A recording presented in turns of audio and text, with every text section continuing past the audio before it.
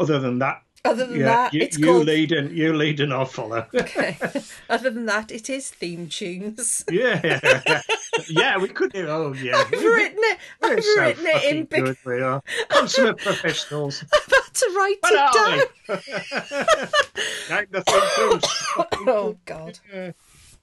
Okay, here we go then.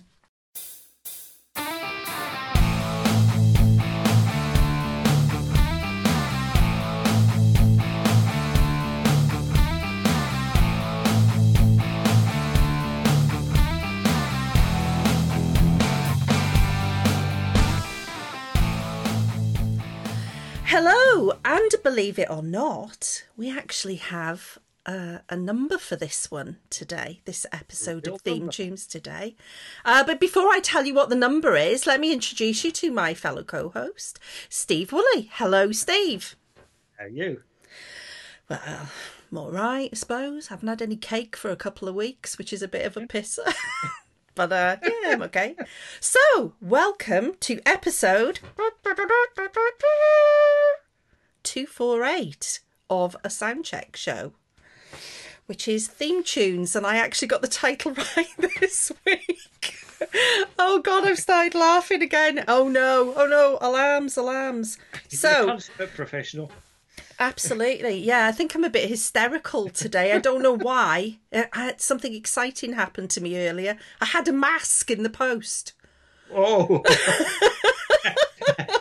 What, a COVID one or just a Batman or something like that? I wish it was a Batman. We're not allowed to talk about the V word. Oh, sorry. No politics, no COVID-19. Oh yeah, I know. Yeah, it was a COVID mask. Yeah. Yeah, it's not impregnated with the germs, but it possibly will be, considering where I live. But, yeah. I ordered some, and when we looked at it, they came from China. I thought, well, they're just trying to kill us another way. Really. Yes, yeah, same with me. I ordered some from China as well, and they fell apart when I washed them. Literally fell to pieces. But yes, let's not talk about horrible things. Let's talk about lovely music. So, yeah. Steve, what have you been listening to? Yesterday I had the new Teskey Brothers live at the Forum in Melbourne album arrive. That was going to be a record store day only thing, but record store days collapsed because of the thing that we can't talk about. It's really good album. Really good album. You're obsessed with them. You've mentioned them more than anybody. I have got to think about Josh Teskey. I really have. He's a sort of man crush of mine, really, at the moment. Are they Australian?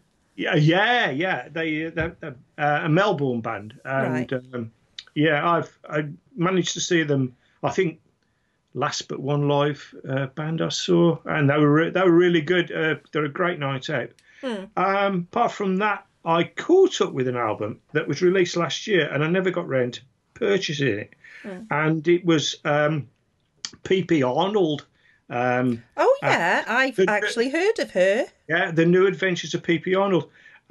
She goes back to the 60s when she had hit with First Cut Is the Deepest, which was cut and murdered by Rod Stewart. Well, believe it or not, P.P. Arnold, just before the lockdown happened, played at our beloved Tivoli in Buckley. Oh, man, I wished I'd have gone. I would have gone. Steve Craddock, him out of Ocean Colour Scene and Paul Weller Band, produced, and it's a stunner. I think somebody said it was like 40 years ago she actually made her own album. Her history is a bit strange because she was in the Ikettes and then jumped ship when they came over here and run off with Steve Marriott, him out of the Small Faces. Really? Him and her and Steve were at a big thing. And then she was just she did a lot of session work. This is, just to give it a bit of context, this is sort of mid to late 60s. Yeah, she actually sang backup on Nick Drake albums. Really? And that's something else I didn't find out until a few weeks ago. But a new album, it's like it's got touches of the Ronettes and it's sort of Ronnie Spector sound. It's really, really good. I recommend that to anybody. Yeah. The other one was the new Lucinda Williams album. You've been a fan of Lucinda for years, haven't you? Yeah. And her life doesn't get any better. It's a car wreck, really, when you listen to her songs. It's sort of country rock, but there's a very Old Testament stuff in there, and she's not leading a good life. There's this one song, and he goes up. Well, I woke up. It was about waking up and about a boyfriend punching her and pissing her on her and pulling her chair out. And then he said, and then he wants to give me a kiss. I mean, dear but Lord. It isn't going to give you a sort of a warm, a good fuzzy, morning. No, warm, fuzzy feeling. Fuzzy feeling at all. But what do you think that she actually writes about her life? This is like possibly true. I think some of it is embellished, of course, but I think she's just this type of they're always going to pick the wrong one. Yeah.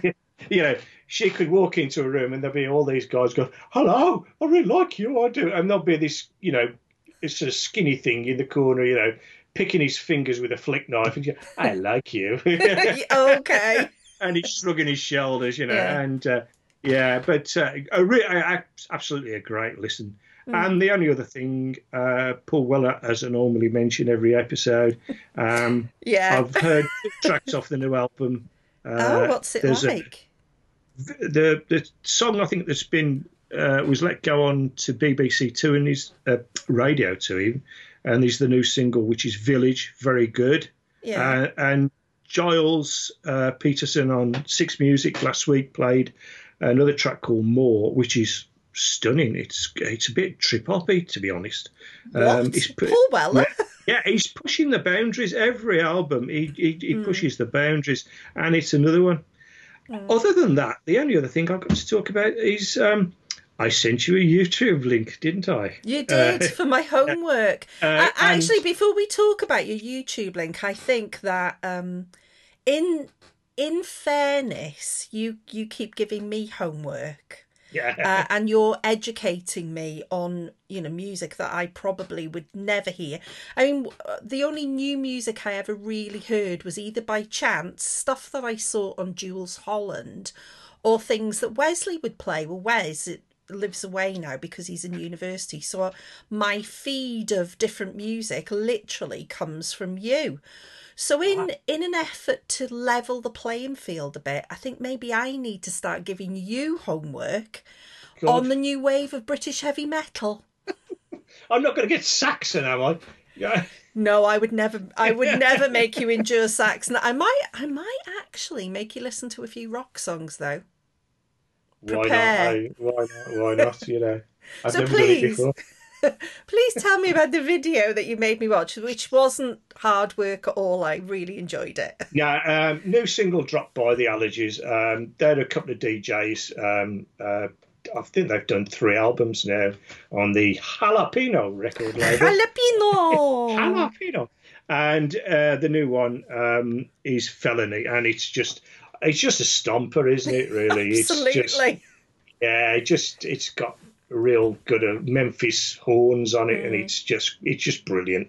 So well, we're quite similar, aren't we? That I think that I'm one of those people. I can listen to music or an album and it can grow on me, but also, and I think this is why I used to be really good at my job when I lived in America and worked for a record label, was that I could hear a song the first time, I'd go, that's it. And I heard this song and I was like, oh my God, this is fantastic. Yeah.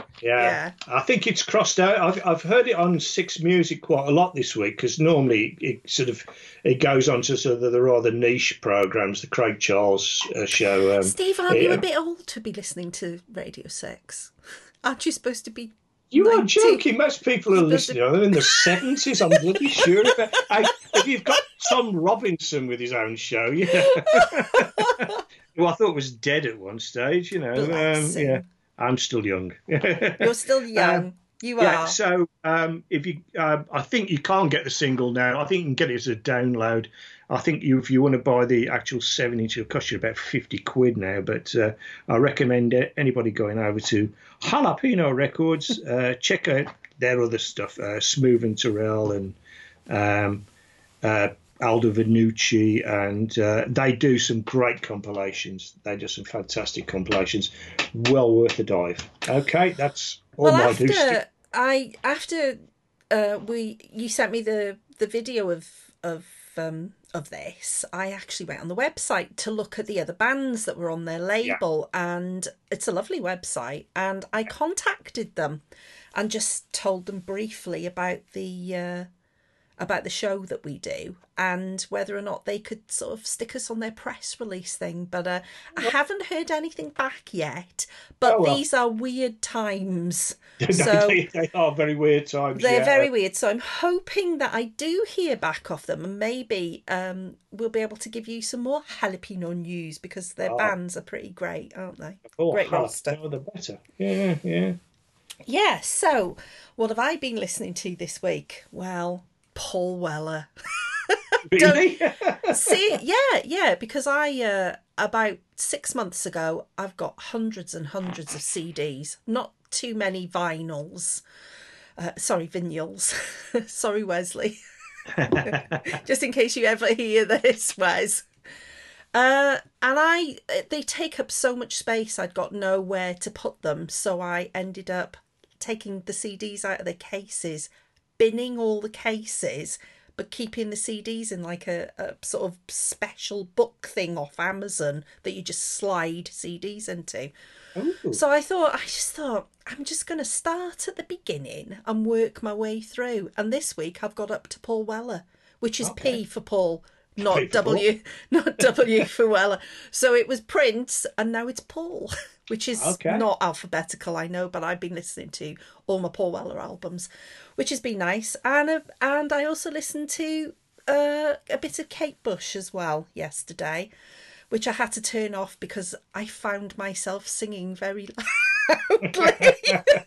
Do you do that? Do you listen to music and then the next thing you know, you're going blah, blah, blah, blah? All the time. Yeah. Do you get funny looks? When I was in an office environment, I would just do it, spontaneously.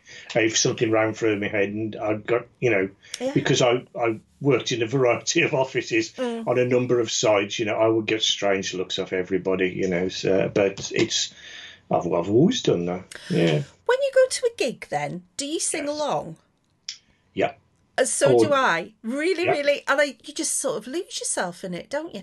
Yep. I have never heard Dave sing along to, and he's mad on Kiss. Mm-hmm. The only time I've ever heard or seen Dave sing, well, I haven't heard him because it was too loud, was at Kiss gigs. He sings along to every song. Apart from that, nothing. He doesn't dance. He doesn't sing in the car with me because I'll hold the microphone up to him, the pretend microphone. Whatever I'm singing really loudly, I think I get on his nerves a bit. Can you imagine living with me? It must be a nightmare. I went to an open air Paul Weller gig. The last time I mentioned Paul Weller, I promise, last year. That's not going to happen, is it? Yeah, you mentioned Paul Weller. I went to this open air one, and you could take sort of picnic chairs and all kinds of things, and we're all sort of trying to fit a little bit of space on the ground because it's in the middle of a forest, and these people are sort of, this woman was saying, you can sit here, pet, you'll be all right, pet. She says, I've got a bit of space for dancing, she said, because when he comes on, I won't stop dancing, I'll tell you this, and I did notice when I'd stopped dancing for about 5 minutes, she was talking to this bloke about an HGV course she was going on. I thought, well, your bloody dancing didn't take long, did it, Pet? You got it out in the first 5 minutes, And why would you I last saw her, she was squeezing the life out of a wine bag, She took it out of the box and she was strangling the thing to get another drop down. Then there you go, a nice afternoon out with Paul Weller in a forest. So, this is part 2 of Live. You pick the word. Yes. And oh God, it's just, you had to go and pick an impossible one. I would say for definite, we will revisit this. Yeah, because we've got to, because yeah, I remembered last week, and we just finished, and the screensaver on my phone is the cover for a Donny Hathaway live album, and I never mentioned it. Yeah, my favourite live album, and of course you're trying to fit things in, and so many things after I kept smacking my forehead going, well, I never mentioned this, we could have done this. So yeah, we'll have to do several versions of yeah, because I think we could probably, I personally could do live all the rock gigs, live all like the 80s music, live. I could just go through genres, world music, and just do a show on each one. Good, yeah. Yeah, so I'm quite old, as are you. Yeah. So I've always been, Dave is really into films, as am I. I love film, but music will always be my number one. And from a very young age, I would, this is going back in the day now. Do you remember when we used to catch buses places? When you were buses? Buses, when you were 13, and you'd say, all right, Mum, I'm going to a concert tonight. Where are you going, Tina? I'm going to go and see a band, Mum. How are you getting there? On the bus. And a train. I might not be back. I might not be back till 4 o'clock in the morning. That's all right. Just don't wake us up when you get in. Okay, Mum. So I've been very, very lucky. I think it would be easier for me to name the bands that I haven't seen in the rock world, particularly, than bands that I have seen.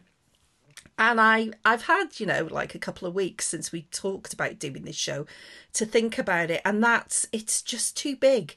There are too many to mention. So being like Captain Kirk, I just went straight off the bat and thought the first ones that popped into my head, which normally have stories attached to them, are the ones that I picked. So I've seen like George Michael, Tony Bennett. These are just briefly the amazing concerts I've been through as an adult. The Scorpions, Slayer, Manowar. No, you've never heard of them. Some people will be going, yeah, Tina, Man, fucking war. You sure they're not WW wrestlers? The sound of it like they actually, Slayer, Scorpions. Manowar look like. You've seen Conan the Barbarian, haven't you? Oh yeah. Imagine Conan singing. Oh, okay. That's Manowar. They were awesome. Metallica, Rolling Stones, K.D. Lang. Oh my God, I love her. Talking Heads, Radiohead, Rock Goddess, Motorhead. I saw Guns N' Roses at the Whiskey A Go Go. I've just seen so many. So, my first gig. You'll love this. It was at Deeside Leisure Centre in North Wales, called The Train. It was on November the 29th in 1979, and it was the Jam, supported by the Vapors. The Vapors? Yeah. Sing it. I saw that tour myself, yeah. Where did I think that was Wolves. Yeah. And we used to, by this time, we realised we could get into the sound checks because they just loose you in. They were really just a friendly band, really, and you could get in. So, yeah, I remember. They didn't let us in. Yeah, the guy at the Vapors is a solicitor now. Is he? But and good Lord. They reformed. A while ago, and I remember the Vapors because in the end, I think. John, Paul's dad, was managing the Vapors or had quite a bit to do with it. But I think Paul gave him an ultimatum, like, you're the managers and us alone and forget the Vapors because you need to be concentrating on us. And well, they're just a one-hit wonder. I can only... Dirty Japanese, yeah. Which is a great song. Yeah, and not about wanking, as everybody used to think. Isn't it? No. You thought it was? I actually... Yeah, that was one of the sort of rumours that it was a song about wanking, but Yeah. I actually spoke to the guy who wrote it. He said no, it never was about wanking. What was it about then? Actually turning Japanese? Well, he just had a fixation, I think, really. It sounds like it. So can you remember how much it cost, the ticket? 150. Oh no! Come on, the Jam were a big band then. It wouldn't have been much more than it wouldn't be much more than a fiver, surely. It wasn't more than £5. It was £3 to see the Jam Yeah. in a big venue. Right, so that's my first gig when 1979. Second gig, 19th of January 1980, Blondie. You've done well so far. At Deeside Leisure Centre again, went on the train. So I was a bit overcome. Debbie Harry was in front of me. And I saw Blondie supporting television. Oh God, did you? Television? Yeah. Those are the days. Wow. And they were unknown then. They hadn't broke through. I think the only single they had was Ripper to Shreds. Oh, that would have been before 1980 then, wouldn't it? Yeah, like yeah. 78. Yeah, I had brief access to a lot of free tickets when I was a kid. So I think that was a free show. I'll talk about another one later. But yeah, I do remember that. And I thought, well, I quite fancy her, but I don't know about the band. Yeah, but well, I don't think she sings any good. But yeah. Well, seeing Blondie, I was really overcome because they were like a massive band, and she was my favourite, and I fainted. Really? I fainted and woke up as I was being lifted over the barrier. Probably some people won't know what I'm talking about, but back in the old days, they used to put metal railings up in front of the stage. And so there was a gap in between the band and the audience. Yeah. And anyone who fainted, because that really was a thing when we were kids, people would faint. You get lifted over the barrier until you felt better. So as I was being lifted over the barrier, I was looking straight up Debbie Harry's dress and thought, this is a much better view and I'm not being crushed where I am, so I'll just pretend to be a bit faint and I can't move. It was it was wonderful because standing next to me was Chrissie Hynde. Wow. So I had Chrissie Hynde watching Blondie standing next to me as I was pretending to be a bit poorly. So that was good. So my third gig, this is awesome.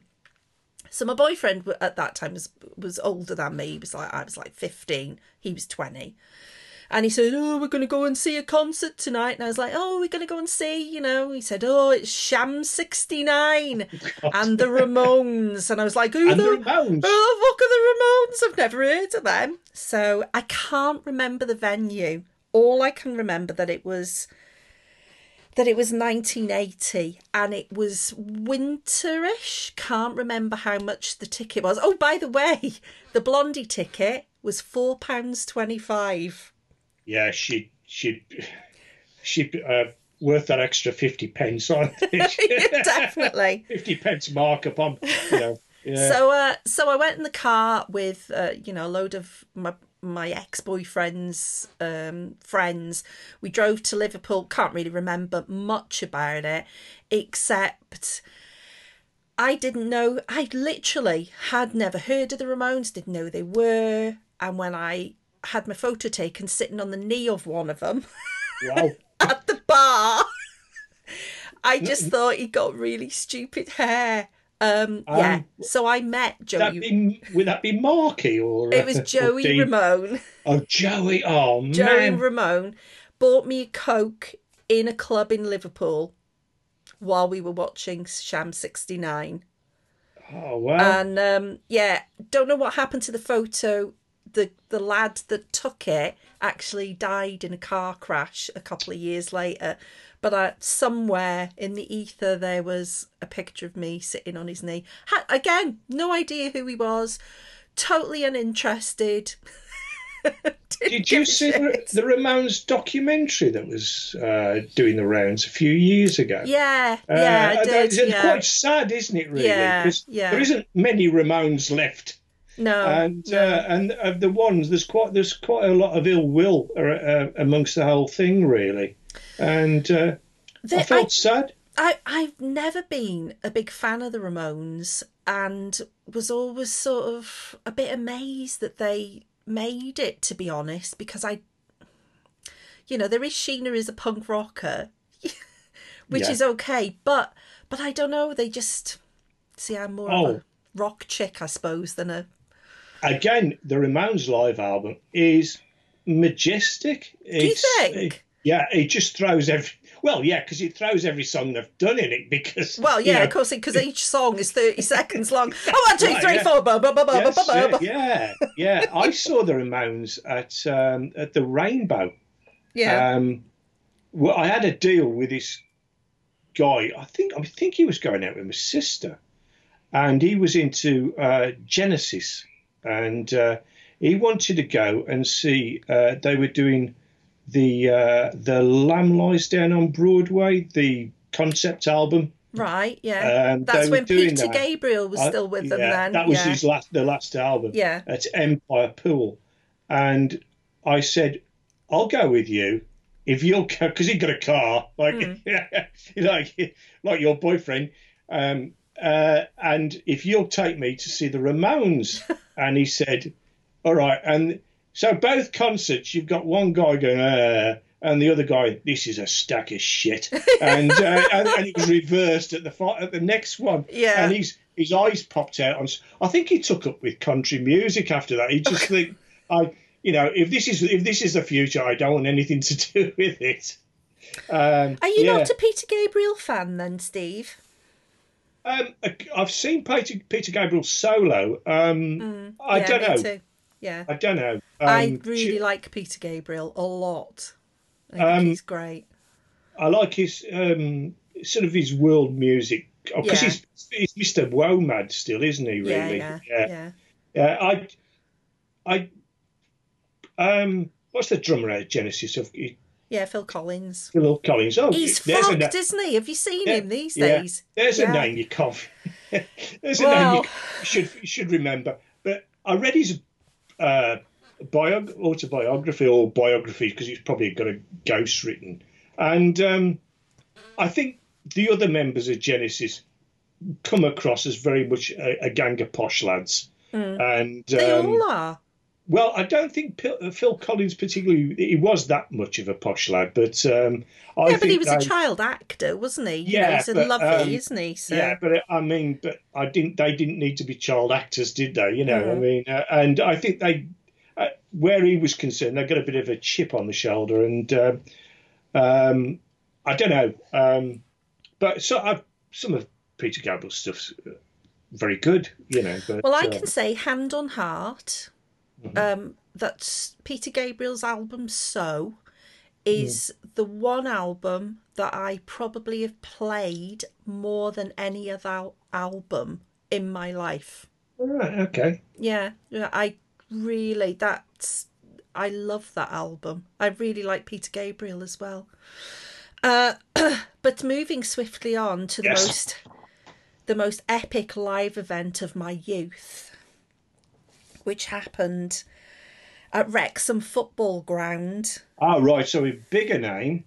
Higher ticket price? Slightly. Yeah. 1982. Go on. Wrexham Football Ground. Yes. Saturday, July the 24th is an infamous concert day for rock fans. Uh-huh. Motorhead was the headliner. Followed by Budgie, Tank, and Twisted. Budgie. Yeah, Budgie. They're like a Welsh rock. I know Budgie. Yeah. They used to have really good album covers. In fact, for some bizarre reason, I met the artist who painted those. Oh, right. Yeah. They were a bit far out, the album covers. Awful band, but album covers. You would say that.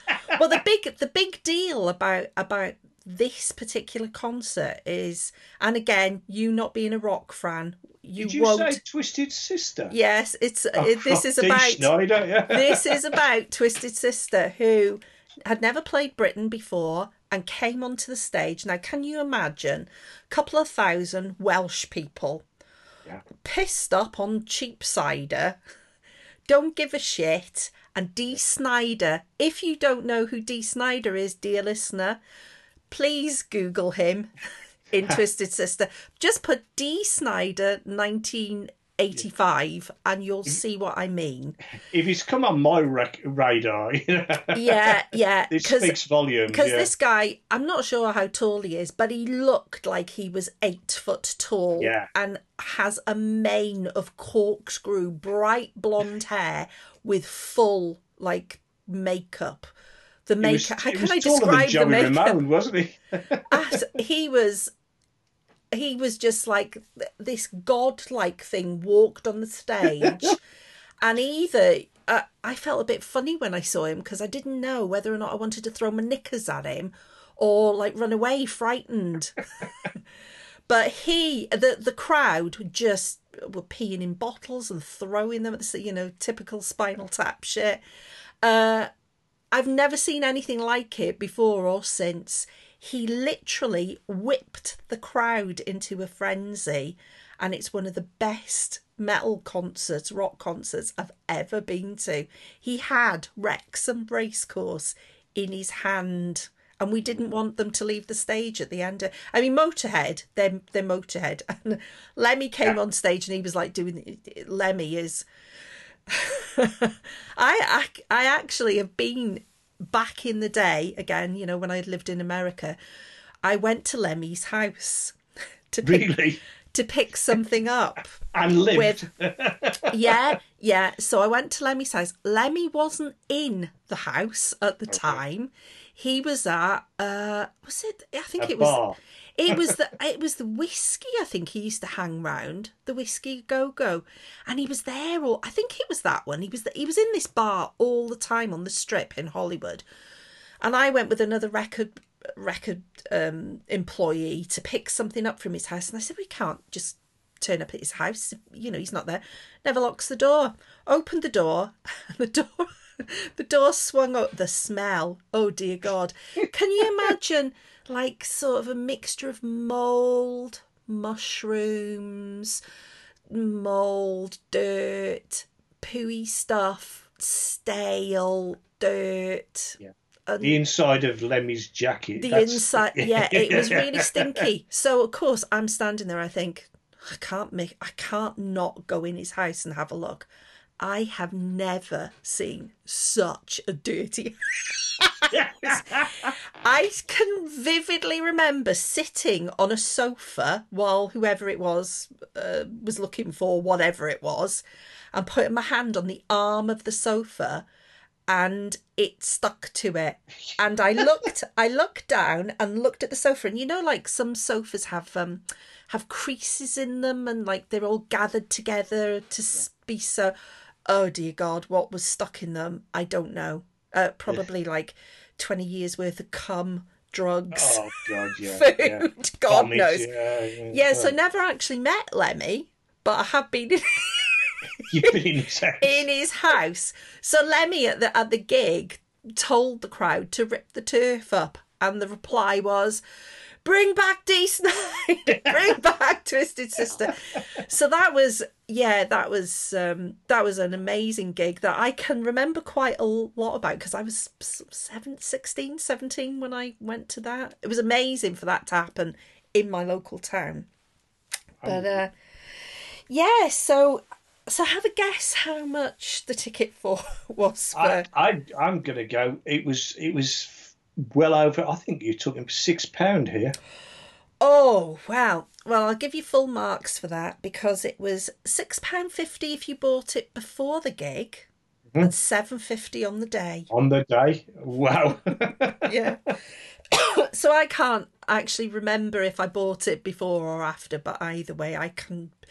The thing that sticks out more than anything is Dee Snider walking on stage and just being scared, but a bit sexually excited as well. So other gigs that I've been to. God, this is so hard. I bet. How many have you thought of since we talked about it? About 100. Well over 100. That I was thinking. Oh well, I should have mentioned this and I should have mentioned that, but I'll save it for volume 2. Okay.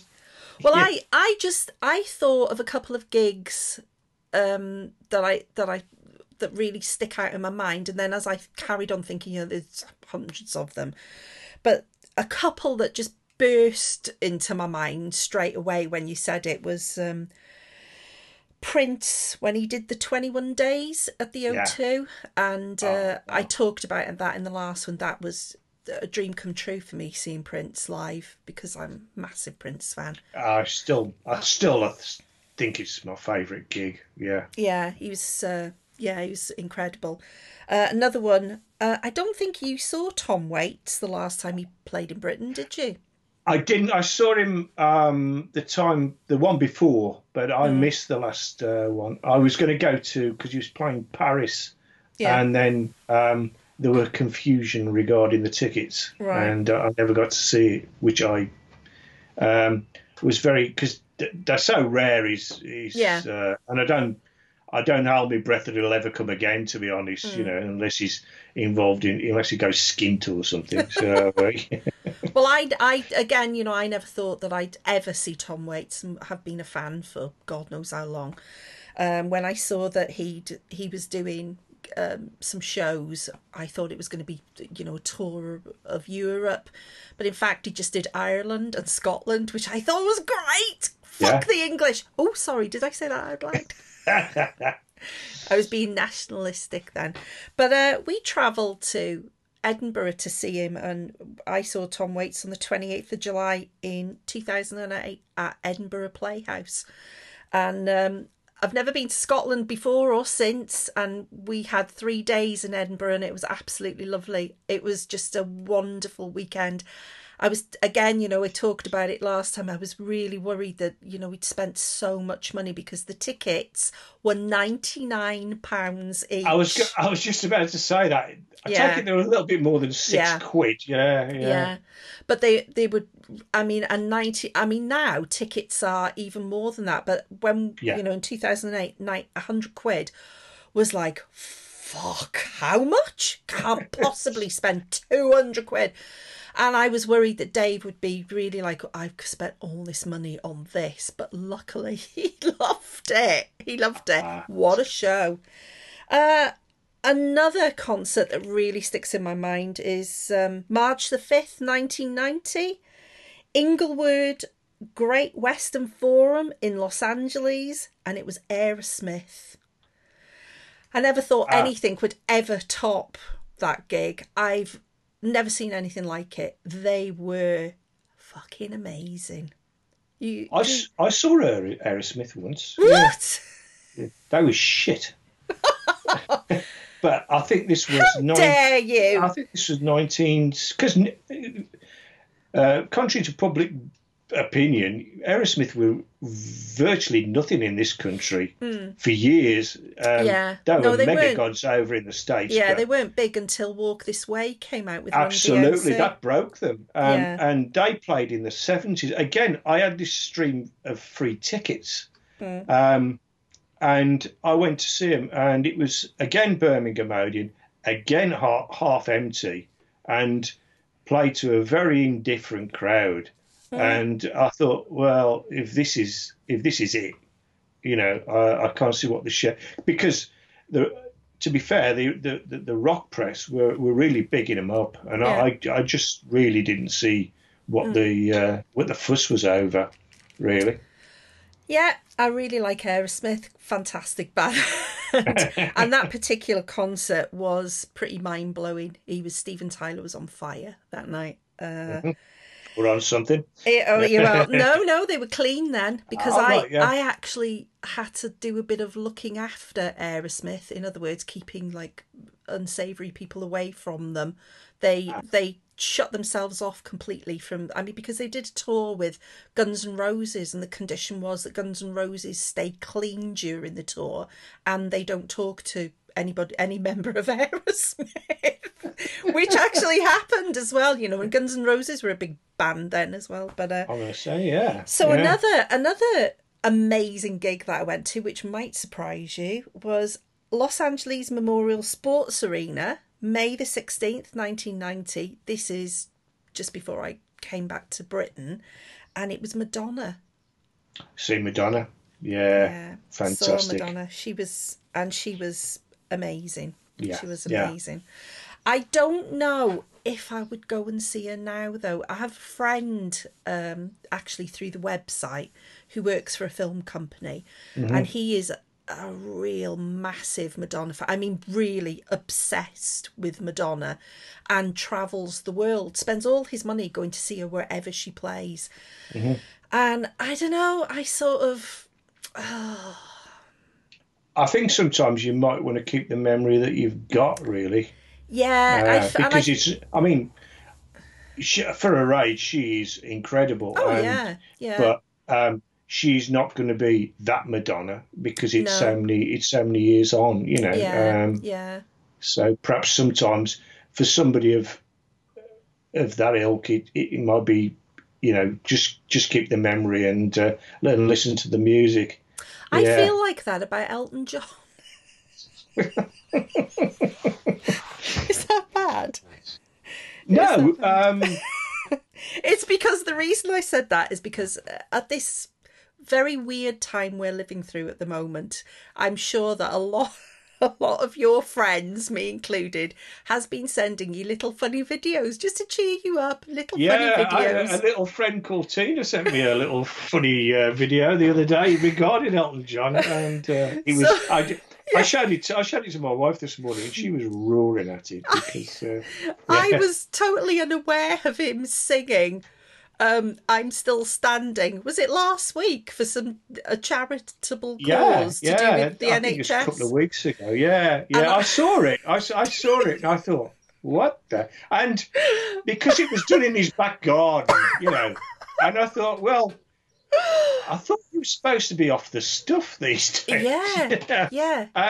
And weirdly enough, I heard that song, "I'm Still Standing." I was out running the other morning, and it came on, and I thought, that's a good song, you know. Yeah, that is a really, really good song. Well, just to explain to anybody listening, there's Elton John sang a song in his back garden a couple of weeks ago to aid, I think, the NHS in Britain, and he sang "I'm Still Standing," but the way he sings it, you can't understand what he's saying. Just Google it; you'll find it. It's worth watching. It's somebody's a British comedian called Vic Reeves, and he used to do a character called the Pub Singer. Yes. And he used to, and he'd sort of cover a popular tune by ruining it, going, "I tell you," and it was very much like that. It was very much "I'm Still Standing" done as the Pub Singer, I thought. Oh, whoever got this video has put subtitles underneath it, and it is amazing. Hilarious. It's a good hilarious. Yeah. Just talking about Elton John, actually, I really like Elton John's music. Never had the desire to see. You know, he's one of the greats, isn't he? He's like one of the last great. You know, like going to see Queen or a heritage the Rolling Stones. So, but I've never really wanted to go and see him, mainly because I've always thought he was a bit of a dick. And I can separate being a dick from the music, but I've just never felt the urge to see him. And then the film Rocketman came out, and I really liked Taron Egerton. And we have to watch a lot of films anyway, so we watched it, and I really like it. Really liked Taron Egerton singing all the Elton songs as well. And because I paint, I listen to a lot of podcasts and audiobooks, and I downloaded the audiobook of Elton John's new biography that came out before Christmas. I've got it. I've not read it. Have you? Because I should be in Spain today, and that was going to be my reading matter for the holiday. Well, you need to read it, because I thought, oh, this is going to be a bit boring. And then I saw that Taron Egerton reads it along with Elton John. And hands down, it is the best biography I've ever read. It is. It's incredible. No holds bar.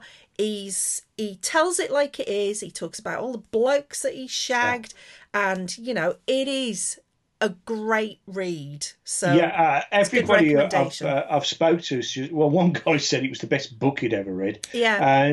But I think is it Peter Perfides who's done the ghostwriting for the book? I don't know.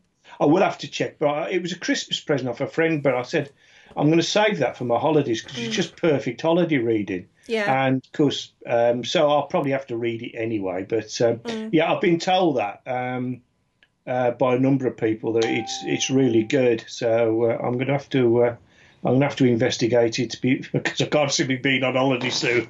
Well, yeah. So, right, I suppose I better fast forward into my choice number 1 because we've been talking for ages. Yes. Mainly about Dee Snider being awesome. So, the word for this particular section 2 of theme tunes, not theme songs. Thank you for not making fun of me for getting it wrong last week. Was live. And you had your picks last week, and this week it's my turn. And again, what I keep saying is it's really difficult to pick out certain ones. And again, we will revisit it. So I literally went, first things I thought of. So this live show was on November the 7th in 1988 in the Victoria Hall, Hanley, Stoke-on-Trent. Oh my God! I should have been there on Thursday night. Guess who to see? Who? Paul Weller. Paul Weller, typical. Yeah, he's Paul till next year. Yeah, I should have been on. I had tickets for Thursday night. Yeah. Well, I'm sure he's in the south of France sunning himself instead. He's got to be. He's because he can't promote the new album. He's got to sign a lot of postcards because. I thought you were going to say he's got to sign on. Sign on, yeah. Hello. Well, have you been working recently? No. Yeah, no. He's because there's a lot of people are doing this now. I think they're just signing album covers, or I think there's a postcard if you pre-order the album. All right. You get a signed postcard with it now. So because. He can't go out and tour, so he's probably got a writer's cramp now. Making money from signing things. Oh, God, I can imagine he'd love doing that. The grumpy Have you heard of this thing about Morrissey? We'll go back to your pick. Thank you for that. Have you heard this thing about Morrissey that when he was playing on his last tour? On his last tour, he was selling signed albums, but there wasn't his. Other albums, yeah, I did. He was selling sort of horses or other classic albums, which he'd signed. Yeah. Good gravy, yeah. I know, it's just, yeah. I thought that was quite odd, but he just got ripped to pieces on Twitter for it, didn't he? Yeah. Anyway, enough about him. I want to tell you about this gig that I went to. Tell me about this gig. That was very, very important. So November the 7th, 1988. And at that time, I had just started writing about music. Well, actually, I've been doing it for about a year. And as we've talked about before, my sort of writing career in music started off with fanzines. Mm-hmm. And the reason I got to go to a lot of gigs for free was because I would be the only female face in a sea of lads. And men, it was just there. You could count on one hand how many women would be at a lot of rock gigs back in the 80s. Thankfully, things have changed now because I would go, and some of the things that happened to me as a woman, a young woman, a lot of people probably would have got arrested now because you can't really treat women like that. But I would go to places and you'd instantly go, well, she must be a bit of a groupie then. And of course I wasn't. I was there for the music. But I digress.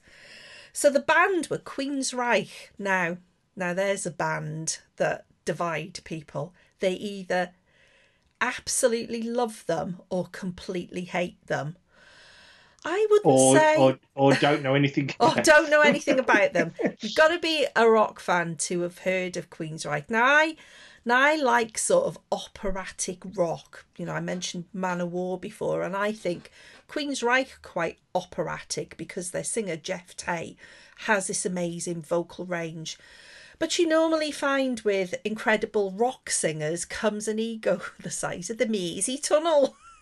And they're normally a bit of an arsehole. Now, by all accounts, Jeff Tate is probably a really nice bloke, and I'm not going to go through the history of Queensryche, but there are, in fact, 2 Queensryches at the moment. That should just about tell you what happened with the band. So the UB40 syndrome. Yeah. Absolutely. And the Beat are another one, aren't they? The Beat are like, yeah. Oh, so, sweet. So rewind back to the heyday of Queensryche, and they brought out Operation Mindcrime, which is a concept album. Again, you know, if you're interested, I tell you what, let's have a little listen to Sweet Sister Mary by Queensryche.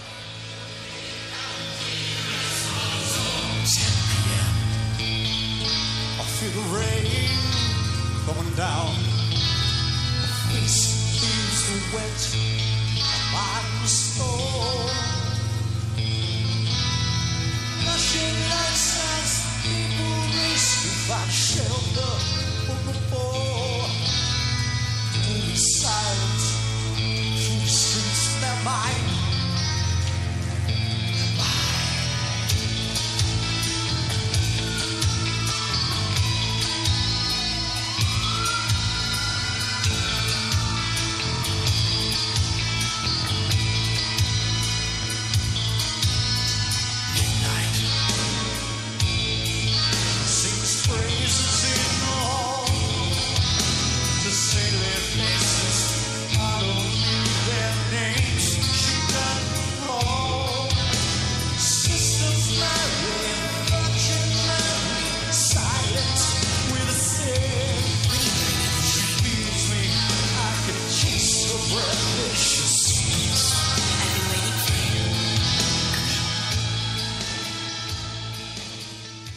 So, Steve, what did you think of... that was a difficult... I could have picked one of the more popular songs off the album, but the reason I picked that particular song is it is my favourite song off the album, so... It was weird. You sent me the YouTube link, and the only thing I know about Queensryche is I've seen a poster, and that's it. And apart from that, and on that poster it said, Steve, don't read this poster. Keep on going. It's not for you. Go the other way. Keep moving.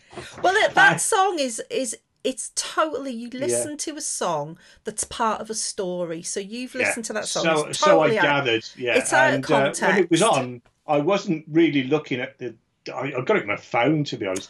I wasn't really looking at my phone. I was sort of in the room, and I thought, oh, that sounds a little bit like the Sisters of Mercy. And I found out the song was called Sisters of Mary, so I was nearly right. I got they sounded a bit sort of goth metal, if that's a thing. A bit not goth at all. A bit Teutonic, a bit Dennis American. Were you going to say Demis Roussos? A bit Dennis Wheatley. Dennis Wheatley.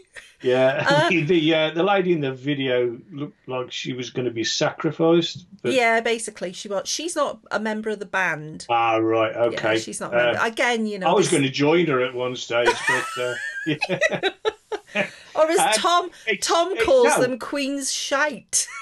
It's not my music. Not your bag. And I wouldn't decry it or knock it because it's something I know nothing about, and obviously it's got its fans really. Yeah.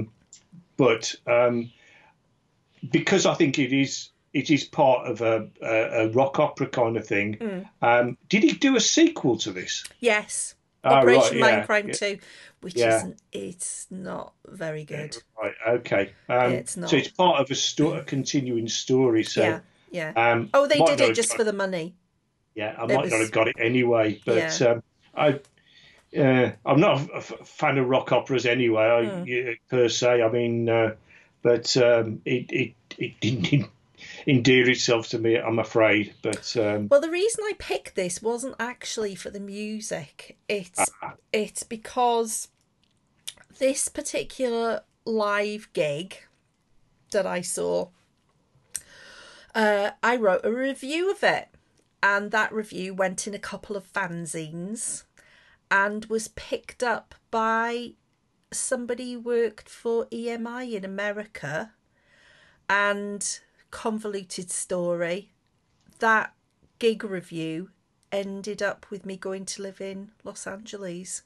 Fine then, yeah. So yeah. that's why I picked it, because that particular gig, that live gig, changed my life and set me on a road that's led me here to you, Steve. Send you around. Led you to Lemmy's house. Lemmy's house, yeah, it did. Yeah. And also other things, which we won't discuss just now. Yeah.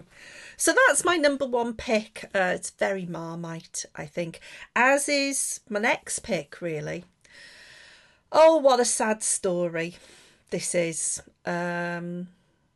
God, I don't know where to start talking about Amy Winehouse. Again, as I said earlier on in the programme, I can hear a song, a singer, and go, fuck, that's good. And I really like them. And it's instant with me. Amy Winehouse was one of those people. I think the first time I ever saw her live was on the Jonathan Ross show with her guitar, just singing a song off Frank. What the hell was the song? I saw her on Jules Holland. Yeah. And literally went and bought the album the next day. Yeah. That would be the Frank one. Yeah, me too. And got to see her, I think, about a month later. Oh, wow, did you? Yeah. I saw Amy Winehouse twice. Yeah. But I just... It's kind of when you first...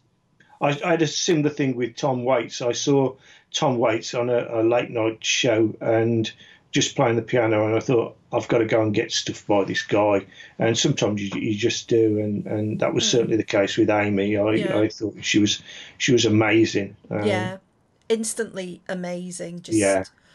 So I went out and bought Frank, and by then, Wes was my son. He's really getting into music, so he really loved the album as well, and never had the chance to see her live. And I think it was 2007 in Liverpool, and it was January or February I saw her, and I think the next week Back to Black was about to come out. So I saw her in this little tiny club. You saw the same tour that I saw? Yeah. I saw her in the forum of the Hummingbird in Birmingham. It wasn't even the arena itself. It was kind of like in the foyer. Yeah. Because up until that stage, she was unheard of. Yeah, nobody...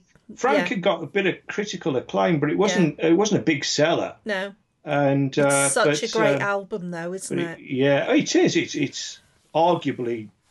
Some people say it's better than Back to Black. I think. Oh, I think they're equally as good as each other. I'm going to say that's picking, but.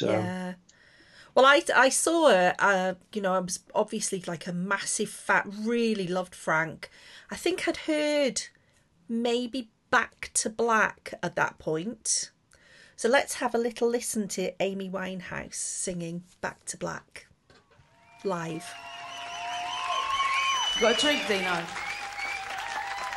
Can I have a banana daiquiri, please? I'm serious. Anyone who's not busy at the minute. Maybe if you're going on your way out for a cigarette. Just passing bar staff. All right, let's move on. Go on in. Back to Black, yeah?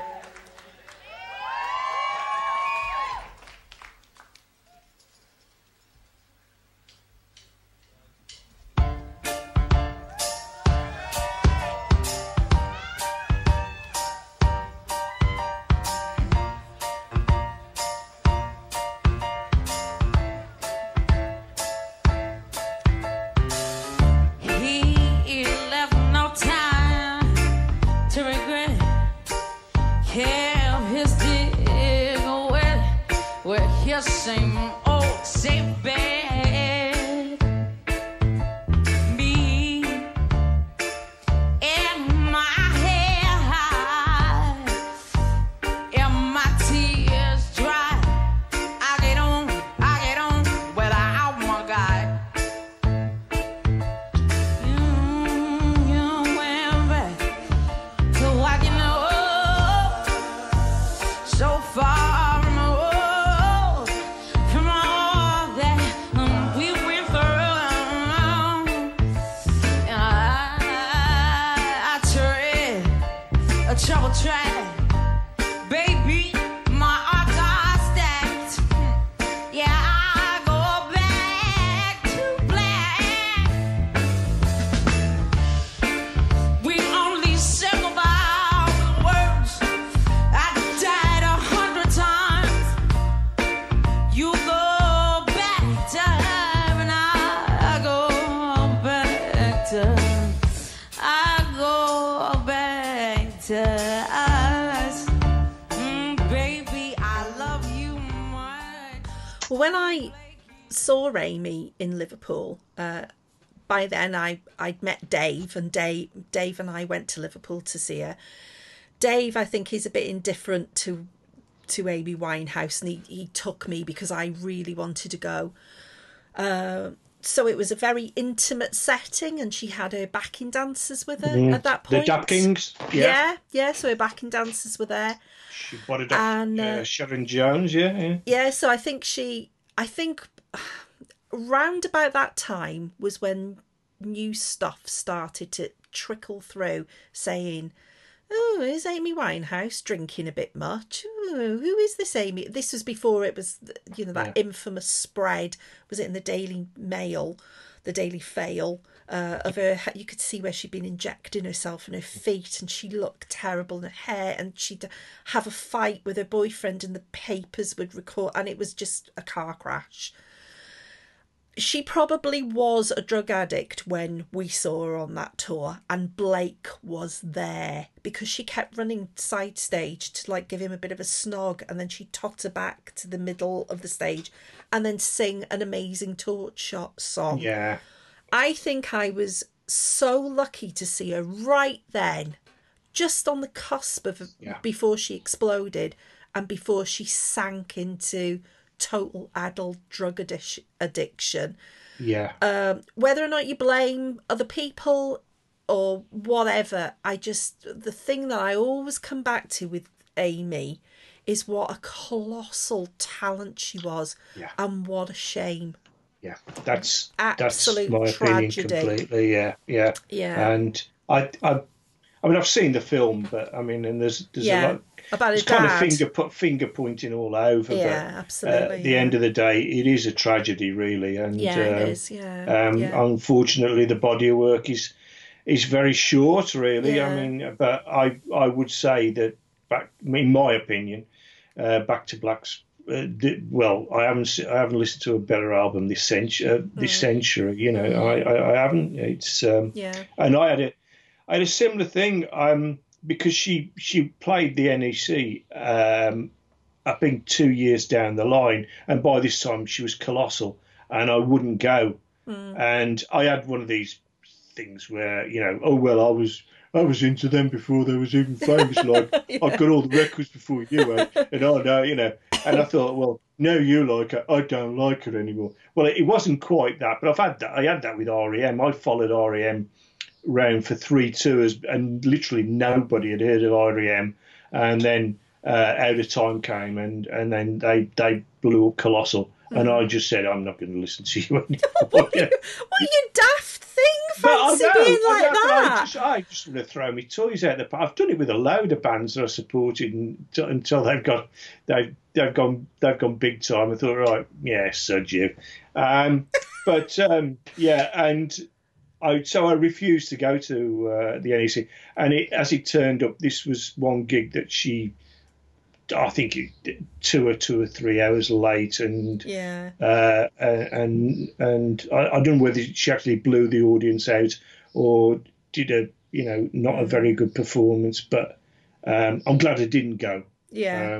because I wouldn't like to remember somebody on those terms, to be honest. Yeah, I get that. She did that a lot as well towards the end, didn't she?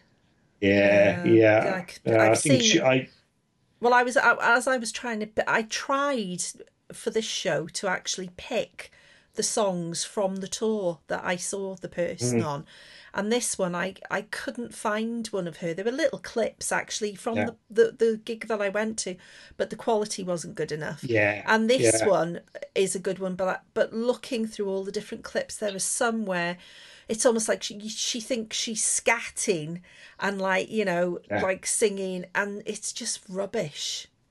It's just shit, and she needed to be in rehab. They tried to make me go to rehab. Oh, she said it. Yeah. So let's leave Amy. God rest your soul, Amy. Absolutely. The joy that you've given to me has been untold. You sing to my heart, and I'm so sorry that you didn't make it. Let's go on to something that will probably be a surprise to the people that know me. Who am I obsessed with, Steve? It's Miss Bush, isn't it, really? Yeah. Ever since I first saw her on Top of the Pops when I was a kid, I've been absolutely obsessed with Kate Bush. Nothing can touch her. She's not my number one gig, though, my number one live gig. So Kate Bush, I can remember her when she went on tour the first time. Absolutely no question that I would ever get to go to see Kate Bush.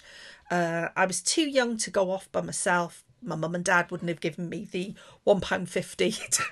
It was just impossible. I was too young. None of my friends were into Kate Bush. It was just off my radar completely.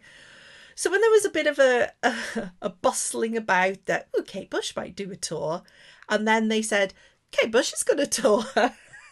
Kate Bush is going to tour in 2014. Kate Bush? What? I literally can remember when it was confirmed that she was going to tour, I thought I was going to throw up. Because I thought, I'm never going to see Kate Bush. Never going to be able to afford the tickets. Get there, get the ticket. Because you know what it's like. You like a band. And you go on the site online, the tickets have sold out. You phone up, the phone rings, and it rings, and it rings, and it rings, and it rings, and it rings, and it's sold out. And I got genuinely distressed because this was such a massive deal to me that Kate Bush was, it was out of my hands. So I follow Kate Bush on social media, a website which is called Fish People. And then this one day, this email came saying, blah, blah, blah, blah, blah. Here is a code. You can have a ticket for Kate Bush if you log in at 10 o'clock on this day, 2 days before they go on general sale. I can remember sitting at the computer I'm sitting at now, shaking to the point where Dave made me get up so he could sit down, so he could buy the tickets for Kate Bush. So it came up, 2 tickets, row K, £135 each, £10.50 booking fee. It was £300 for the tickets. Then we'd have to go to London and, we live in North Wales, and stay the night. This was like a holiday for us. The same price as going on holiday. And I looked at him, I said, it's too much money. And he just looked at me and went, click. Tickets were mine. And I burst into tears. I gotta say, Bush. Can you possibly imagine what that felt like? I because I knew you were so much of a fan, I think I Facebooked you or something, but I knew you was, and I knew that it had to be done. You got to go. I mean, I got tickets, but I really like Kate Bush, but in comparison, it's very much small potatoes as far as I've I'm only got concerned. 2 Kate Bush tattoos. Really? I have actually. I've got 2. Really? 2 Kate Bush tattoos. I do know this. Yeah. So when we went to the gig, you know, we went and stayed there. So just as a side note as well, one of my other favourite people, I mean, genuinely, like, obsessed with this person, probably to a lesser extent as Kate Bush, but, you know, the same era. The seat outside the Hammersmith is the seat that Richie and Eddie sit on at the on Bottom. Do you remember Bottom? Oh, right, yeah, absolutely, yeah. So when we get there, there's the seat with the pooey underpants stuck to. So that just made the day for me. So we walk in, and you're not allowed to have your phone, you're not allowed to record it. Some people did. I don't know how they did it. So when we get in there and we're at row K, and oh my God, we're row K, we're like right near the fucking front. Oh my God. So I've got this lovely young lady sitting next to me who we still keep in touch now. Her name's Grace. We swapped sort of Facebook details. Joni, I think she was about 18 maybe at the time, with her boyfriend. I don't think she's going out with him anymore, but she was so excited. And then Dave was sitting next to them. And then next to me was Melvyn Bragg. Yeah, it was kind of star-studded the night I went. Totally. Yeah. But one horrible story actually from the night was behind me, like maybe 5-6 rows back from me, was Annie Lennox and one of her daughters. And people were coming up to her. Now, I was a huge Eurythmics fan. Thought they were great and loved Annie Lennox as well. Soon changed my opinion of her when I said, now I know famous people, when they go out, they don't want to be bothered, do they? Go and see a concert. Fuck off, leave me alone. You know, I didn't pay for these tickets. I had better tickets than Annie Lennox. But people were coming up to her and going, oh, and they were really, you know, really nice sort of middle class, respectful, not pushy, gobby people like me, going up to her going, oh, Annie, do you think you could sign this? Oh, Annie, it's so lovely to see you. And she said to this one woman, why don't you fuck off? I'm not Annie Lennox. She was. Right, yeah, she was so rude. I've always disliked her. Yeah, she was horrible. I don't think she's got musically, I don't think she's got an original bone in her body, but that's got nothing to do with it.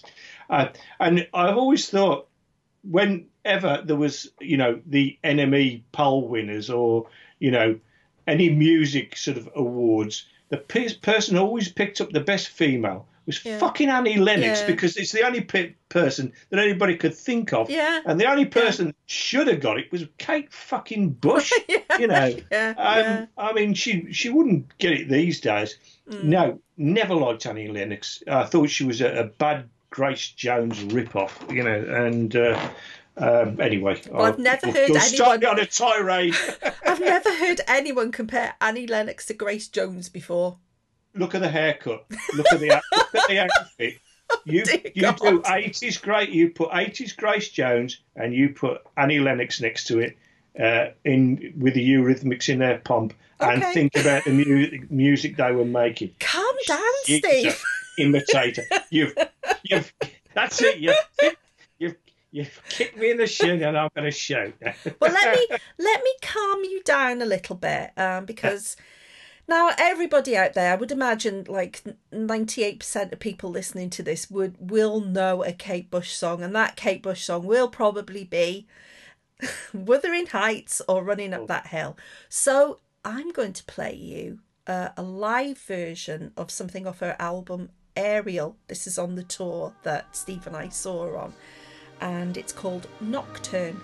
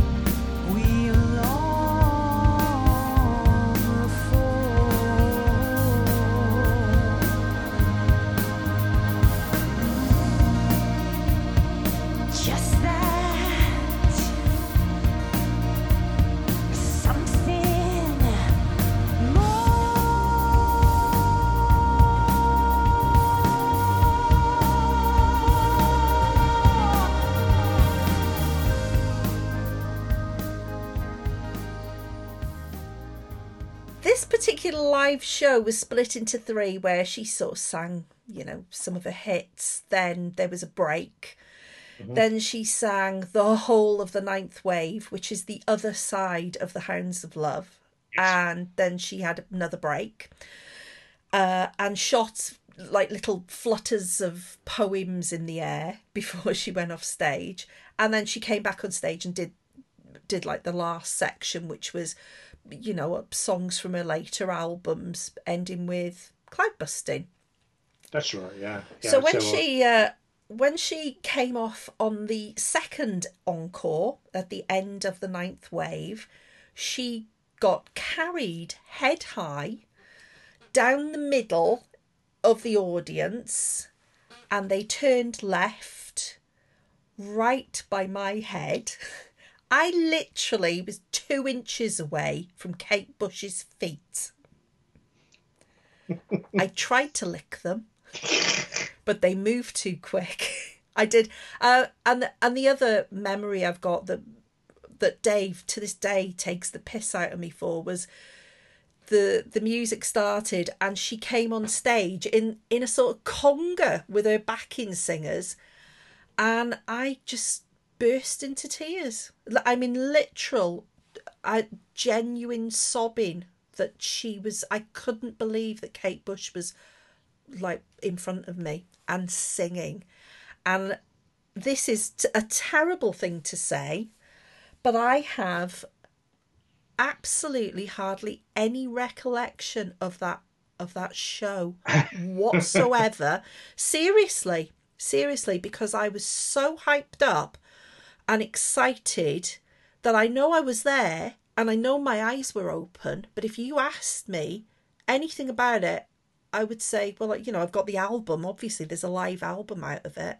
Mm-hmm. I couldn't tell you. Because Dave mentioned to me that there's a bit in it where a big blackbird appears towards the end of... Yeah, that's right, yeah. I can't remember it. I cannot remember it. So if anybody who has anything to do with Kate Bush is listening to this, listen, can you just sit her down?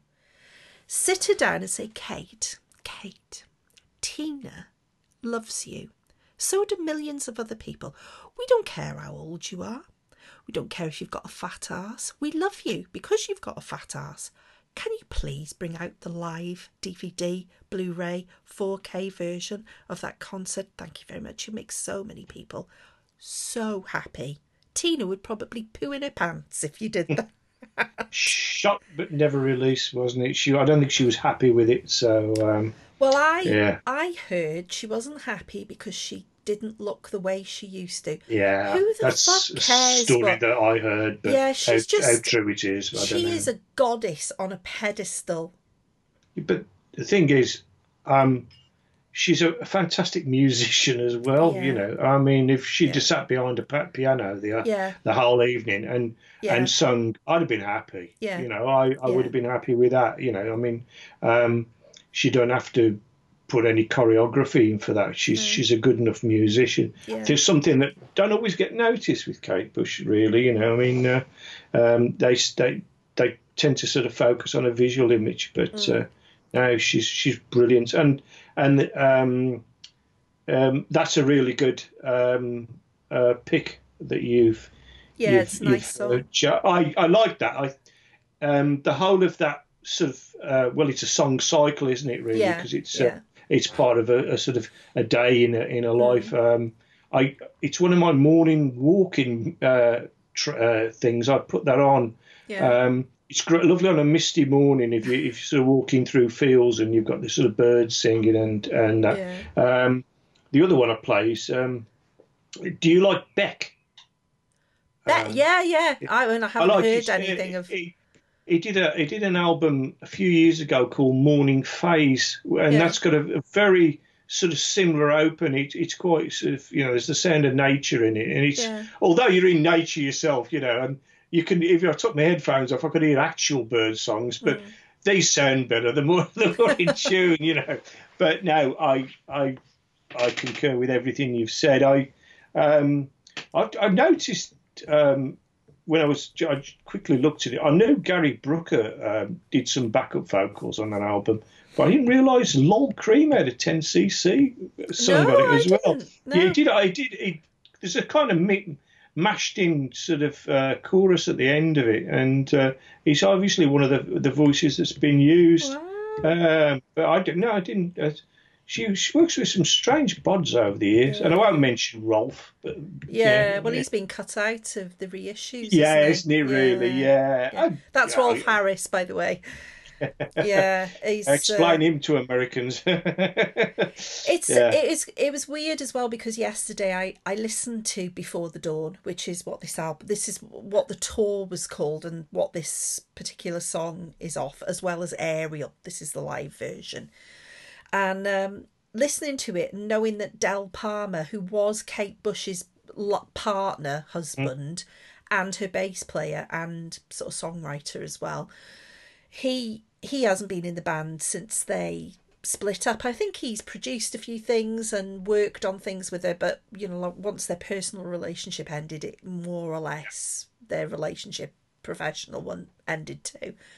But listening to it, his influence on her, even though someone else is playing the bass, it's just so Del Palmer, her sound of that bass. And just out of interest, I mean, well, I looked it up a while ago, sort of, do keep up to date with what's happening with Kate Bush. And Del Palmer last performed with oh god, I can't remember, but what they're called, the Kate Bush tribute band, the famous one, who I actually have seen live, and my review of that gig is on the website. Let's just leave that there. Shall we? We'll just leave that there. So actually seeing Kate Bush, having been such a massive fan of hers for so long, was incredible. So several years ago, Dave had a part-time job as a taxi driver and lived near Mark Radcliffe, the Radio 2 DJ.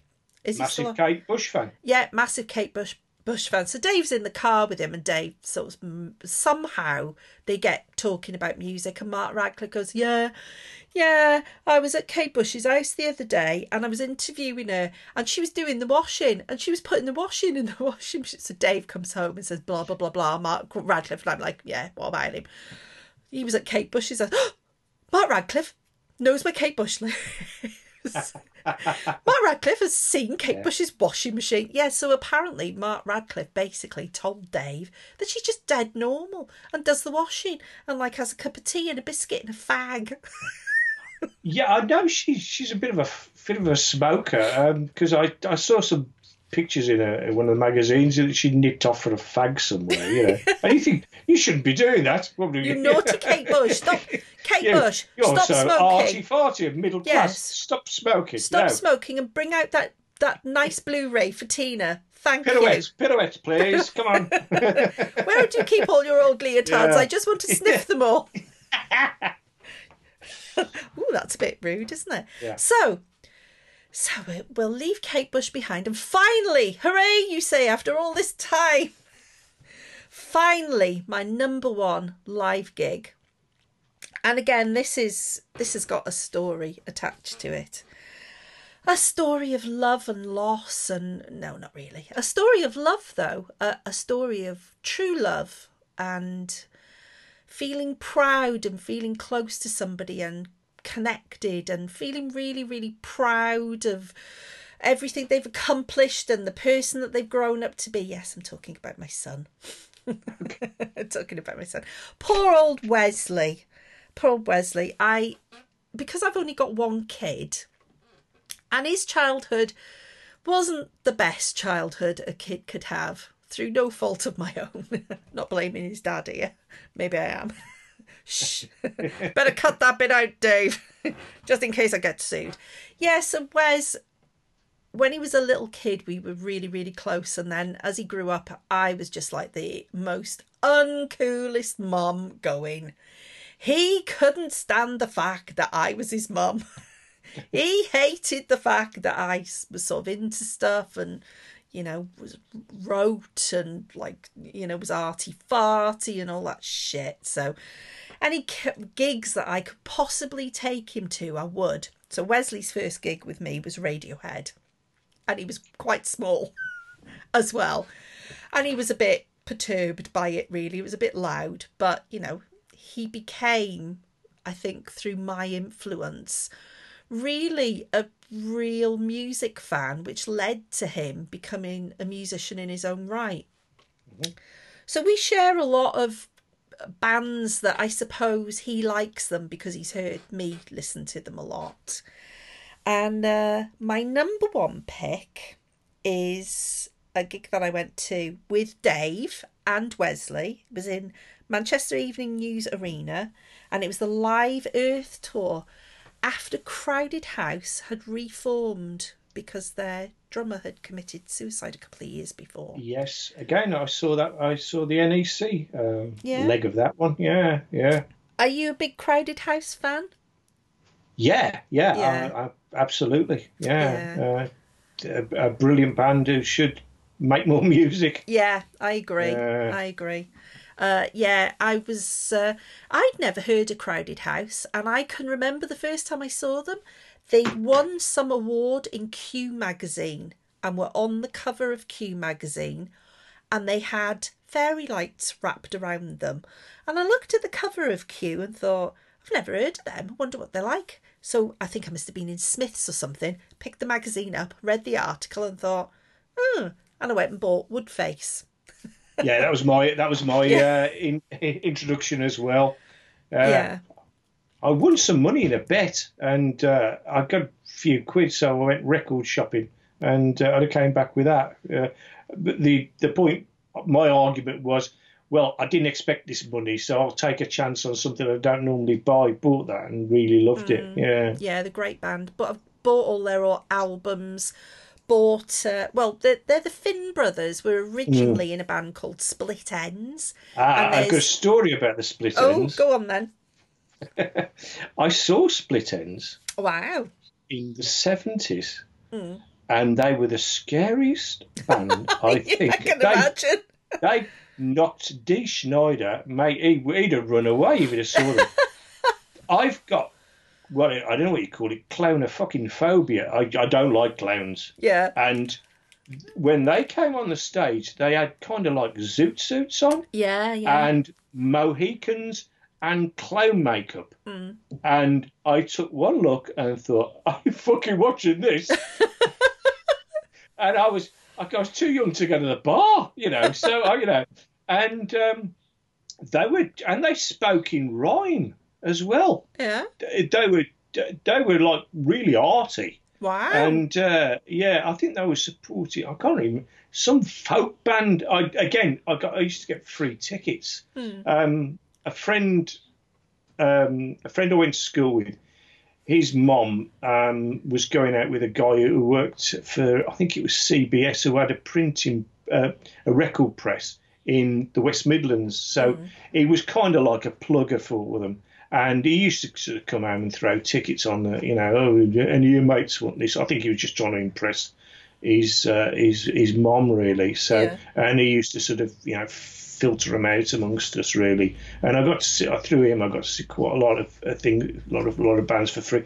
But I remember seeing Split Enz and thinking, I like this. Well, they had one hit single over here. That's right. I Got You. That's right, yeah. Which is the first time I saw Neil and Tim Finn. And then afterwards didn't realise that the person on the cover of Q was the singer out of, it was, But after Crowded House, Tim left, but Neil and Tim Finn continued to work together as Finn. And they brought out an album which was called Finn. Absolute cracker of an album. Have you got that? To be honest, I haven't. No. It's every single song on it is a belter. I'll have to check that out. It's got a green cover and it looks like an egg being fertilised by different sperm. Yeah, cracking album that is. But they brought out, a couple of albums, the two of us. But then it's the sons also, Liam Elroy, I think the other son's called. They all, it's like a big family thing because they're like Irish descendants that moved to New Zealand. But Neil Finn is one of those people who, kind of like Joni Mitchell, I feel that when he sings, he's singing just for me. He's singing to me, about me, for me, about what happened, just to me, and nobody else can hear. And Neil Finn is, or even, you know, whichever band he sings with, whether he's by himself or with Crowded House, I always feel like he's just pointing his voice at me. I took Wes to this concert because he listened to Crowded House for years, and, you know, we sing, unlike Dave, who doesn't sing. And one song that Wes and I really used to love singing together, and I don't mean like in a professional, earnest way. I mean sort of as I'm chopping tomatoes for dinner, this song would come on and me and Wes would both sing it, mainly because the first bit of it, he sings the word shit, and Wes, as a little boy, used to love going da, da, da, shit, da, da, da, da, da, ha, mummy, I said shit, that sort of thing, you know. So when we went to see Crowded House, never thought that they'd actually play it. I thought they'd just really play, you know, like the hits and stuff off the new album.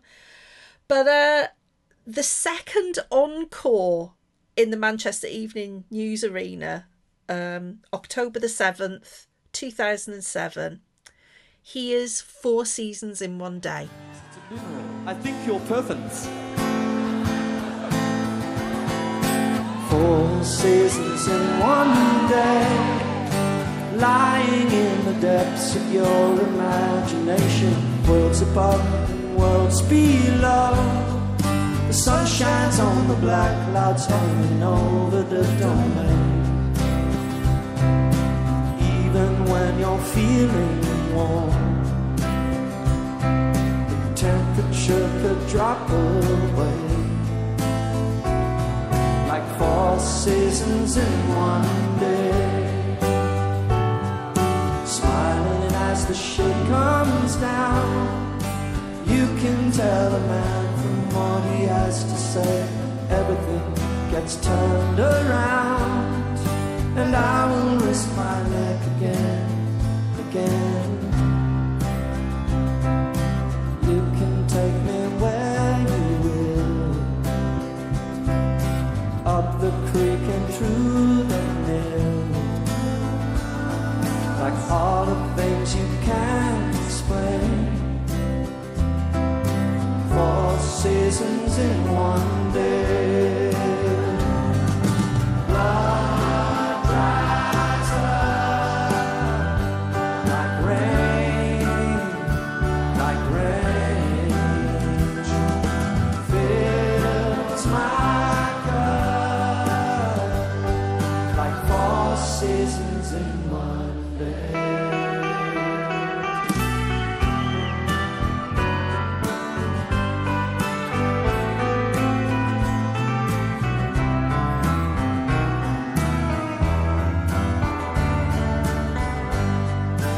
Doesn't pay to make predictions, sleeping on an unmade bed, finding out wherever there is comfort, there is pain. Only one step away, like 4 seasons in one day. Blood dries up like rain,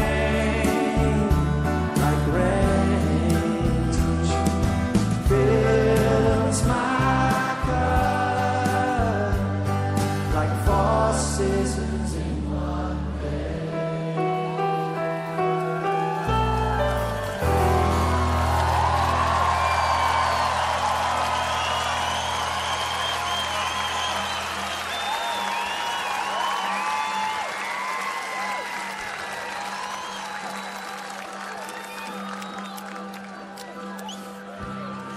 So sweet, 4-part harmony. Blood dries up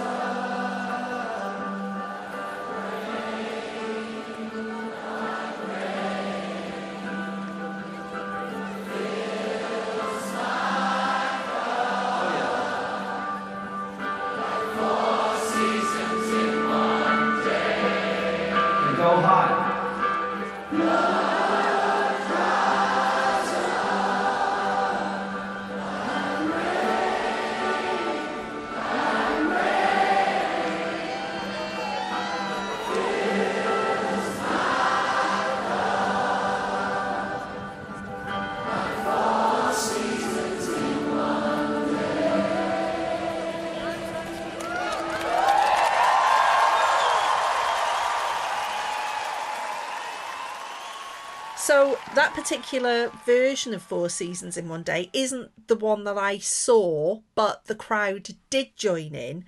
And they also had the added bonus that Neil Finn performs in that particular one. And I think it was in Australia, that particular video that it's lifted off. I've got the DVD of that for some strange reason. Yeah. It's a lovely concert. It's really, really good. Yeah, it's gorgeous. But his voice is just... and again, as we talked last week... Being a family, I don't know, there's something in the genetics, the way that their voices interact. Well, they're Irish, aren't they? Yeah, they're Irish. And I'm from Liverpool as well. Normally eating each other over the head with a Guinness bottle. Stereotypes, I'm part Irish. Well, yeah, that's true. Yeah. Yeah. Tim Finn, who also went out by himself, he's brought out a couple of good albums. He's got some and sings some lovely songs as well. And it's quite sad, really, that Neil gets all the plaudits and all the attention. And people who are fans of Crowded House and Neil sort of are aware of Tim, but he is a really solidly good songwriter. Really good songwriter. Yeah, one of his songs that's really good is called Persuasion. That's and then there's Winter Light as well. I think is one that's really good. And we got tickets to go and see Finn, and it was this is years ago when I was ill and I couldn't go, so Wes, his dad, took him to see Finn. It was supposed to be me and Wesley, and Neil and Tim were outside, and Wes stood there with a Tim Finn CD in his hand, and Neil walked into the venue, but he was surrounded by people. Nobody was bothered with Tim. Tim sauntered over to Wesley, had a lovely chat, and Wes was, like maybe early teens, maybe 12, 13 at the time. Spent sort of 10 minutes with him, chatted to him, signed the CD for his poorly mum who was at home ill. Yeah, so I've still got that as well, yeah. But Neil, again, I mentioned this last week, Neil is doing little songs to cheer you up at the moment. And, you said, he's just done When Doves Cry. A Prince cover, and he does it really well. And there's this woman on the bed with him. There's this woman, and she's singing as well. And fuck me, Steve, I think it's his wife and not me. I'm sure it should be me on the bed. Well, there you are. You just need to find out where the building is. So the reason I picked Four Seasons in One Day and that particular live song is because it's a very precious memory to me of an evening I spent with my son where he wasn't upset about spending the evening with me. That for once he didn't think that I was just a complete embarrassment, and he put his arm around me and we cuddled up together and we sang Four Seasons in One Day. And even thinking about it now, you can hear, can't you? It makes me fill up. It's so emotive to me. And again, the times we're living through at the moment, I think that music means so much to us because it evokes feelings. Memories and... things beliefs.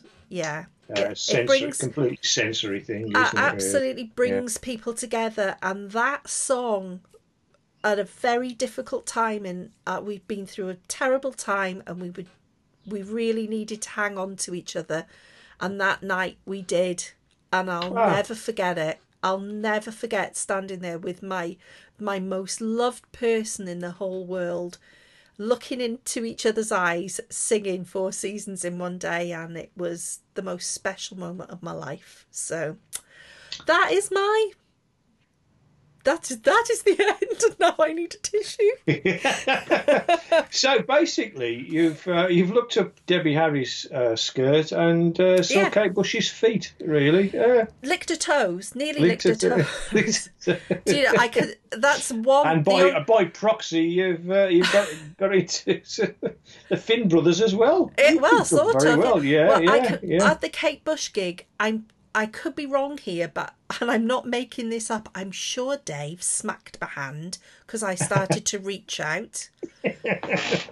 I'm sure he smacked my hand. I could be wrong, but I think it's the sort of thing that I would do without knowing that I was doing it. Yeah. Oh my God, Kate Bush is not. Voluntary, quick, grab. She had tiny little feet as well. Tiny. I would have imagined. She probably had them broke when she was young. Yeah, stop them growing.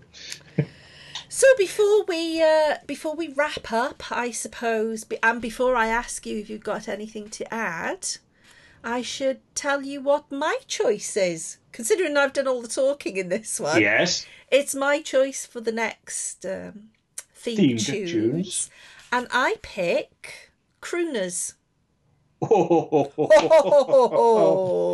Oh, yes. Before we say anything, I will add that my idea of a crooner and you, dear audience's idea of a crooner could be two completely different things. Will it be Boobly Light? Boogaloo Light? Boogaloo Shrimp? Boobly Light.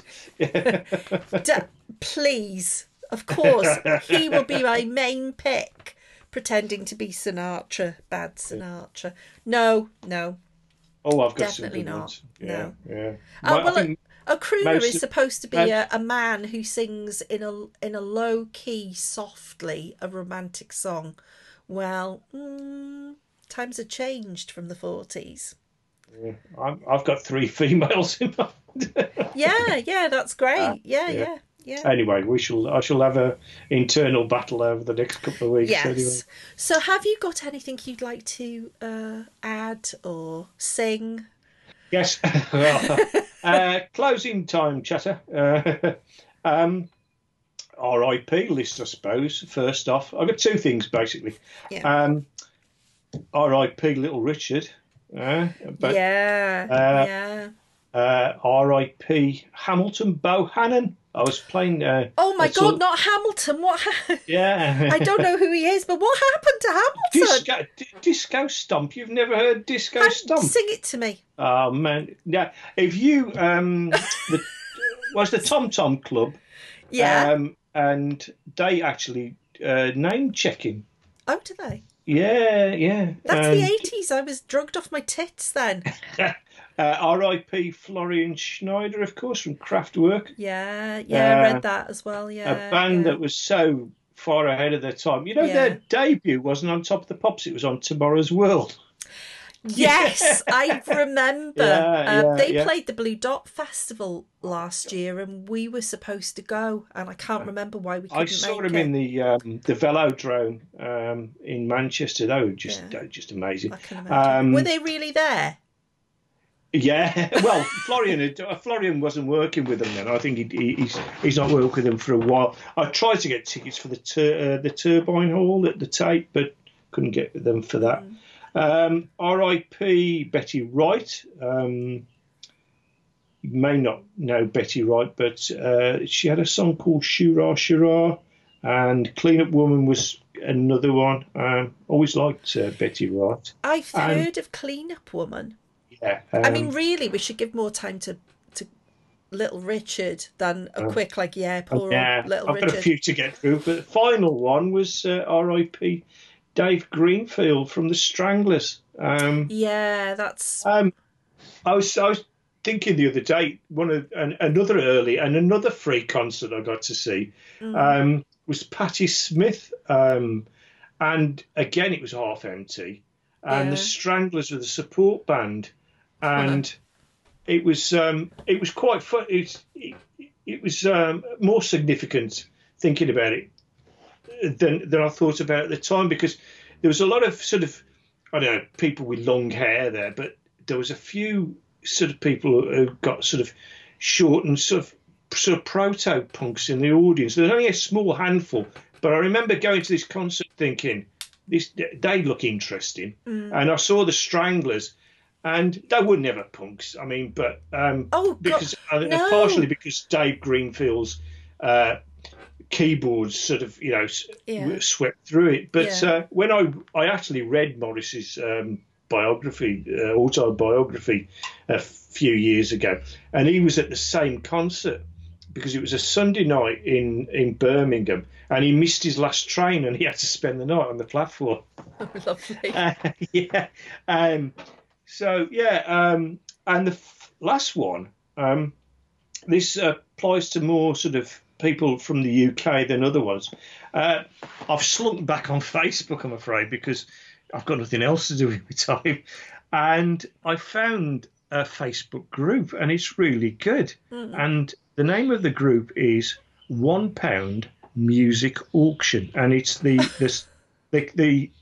character one, the symbol £1. Yeah. And type that in. Yeah. And it's sort of subverting eBay and Discogs, because the idea is you can put a piece of music, a CD, you can put an album, a bit of music memorabilia even on, but you start at £1 and the increments go up £1. And right. Nobody at the end. There's no Mr. eBay or there's no Mr. Discogs taking a cut out of anything. So what the seller sort of puts it on for, and what you get, they get the entire money. And I've bought quite a lot because it's fairly cheap. And I've just gone on it now, and the first thing that's come up is The Damned, The Shadow of Love, £1. Yeah, it's not particular. A lot of it is not my bag, but I've picked up a couple of things, and there's some. There was a guy, and he was either road crew or he'd worked in a sort of venue, and he was selling all these band T-shirts. Well, you must have been a fat git because it was all XL, but you know. Excuse me, I take an XL. I'll fat git you. Yeah. No, this was treble XXL, I think, but it got all these sort of heavy metal sort of band names on the back, and no, it's really worth supporting. So check it out if you want to. It's a good alternative to Mr. eBay, really. Oh, anything's a good alternative to that. Yeah, and that's about it. Thank you. Thank you kindly, and God bless you, little Richard. Yes. Yeah. Did he die of the virus, or was it just? No, I think I could be wrong, but I thought it was cancer. But he was quite old, though, wasn't he? Yeah. But to be honest with you, I actually thought that he'd already passed. Quite a few people stated that. Yeah, I did really. Yeah. But he got a couple of second wins, didn't he, during his career? He popped up in films now and again. Yeah. And, didn't they all, though? He was a preacher as well for a while, I think. Didn't he? He's married a few people, hasn't he? Somebody, I can't remember who it was now. It was some famous couple that he married. I wouldn't mind getting married, but yeah, I could have done that, yeah. Oh, perhaps he married Michael Jackson and Bubbles the chimp, I'm thinking of. I could be confused here, I'm not sure. Yeah. So we come to an end of another sound check show. And I've got to go and research crooners now. You've got to go and listen to crooners. So as you probably already know, but Dave will shout at me if I don't tell you again, you can look at our website, which is always a numerical 60, so www.60minuteswith. We're on Twitter at 60minuteswith and Instagram at 60minuteswith. And could you also, if you need to buy anything through Amazon, please consider buying it through our website. We have affiliate links for Amazon UK and CD Keys. Basically, what it means is that if you buy sort of a CD that's 15 quid, we get 1p. And over time this money accumulates and it helps us pay for the hosting of the podcast, because there's so many of us, none of us get paid anything, and Dave pays for everything. We don't keep your details. We don't know what you've bought. All we get is the one. We might laugh at you, yeah. we would do if we knew, but we don't get to see what you buy. But every little bit helps. And the other thing is, if you look on the website, there's also a page that you can leave us a review on. Have you left us a review, Steve, on the website? Because you need to.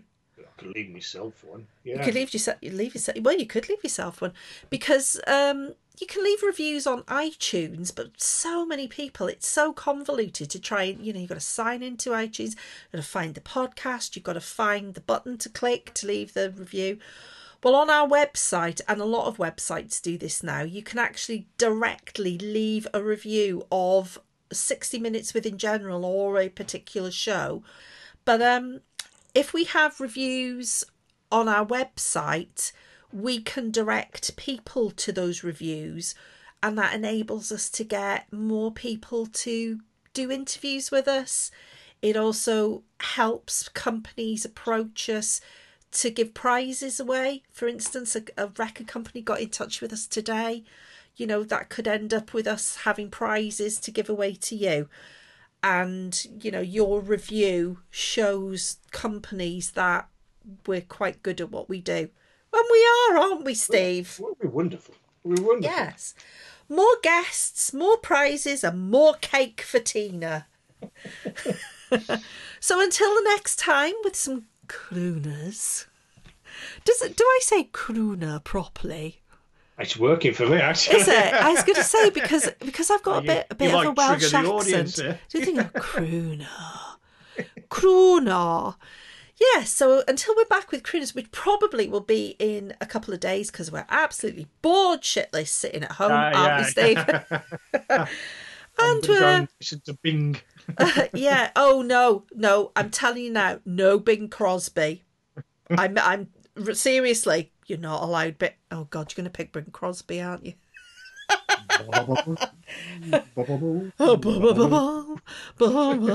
He was horrible, Bing Crosby. Because his daughter was in Dallas, Mary Crosby, and I remember reading it. I love Dallas. The TV show with JR and Sue Ellen and all that. Yeah. So she shot JR, Mary Crosby. Should have shot Bing.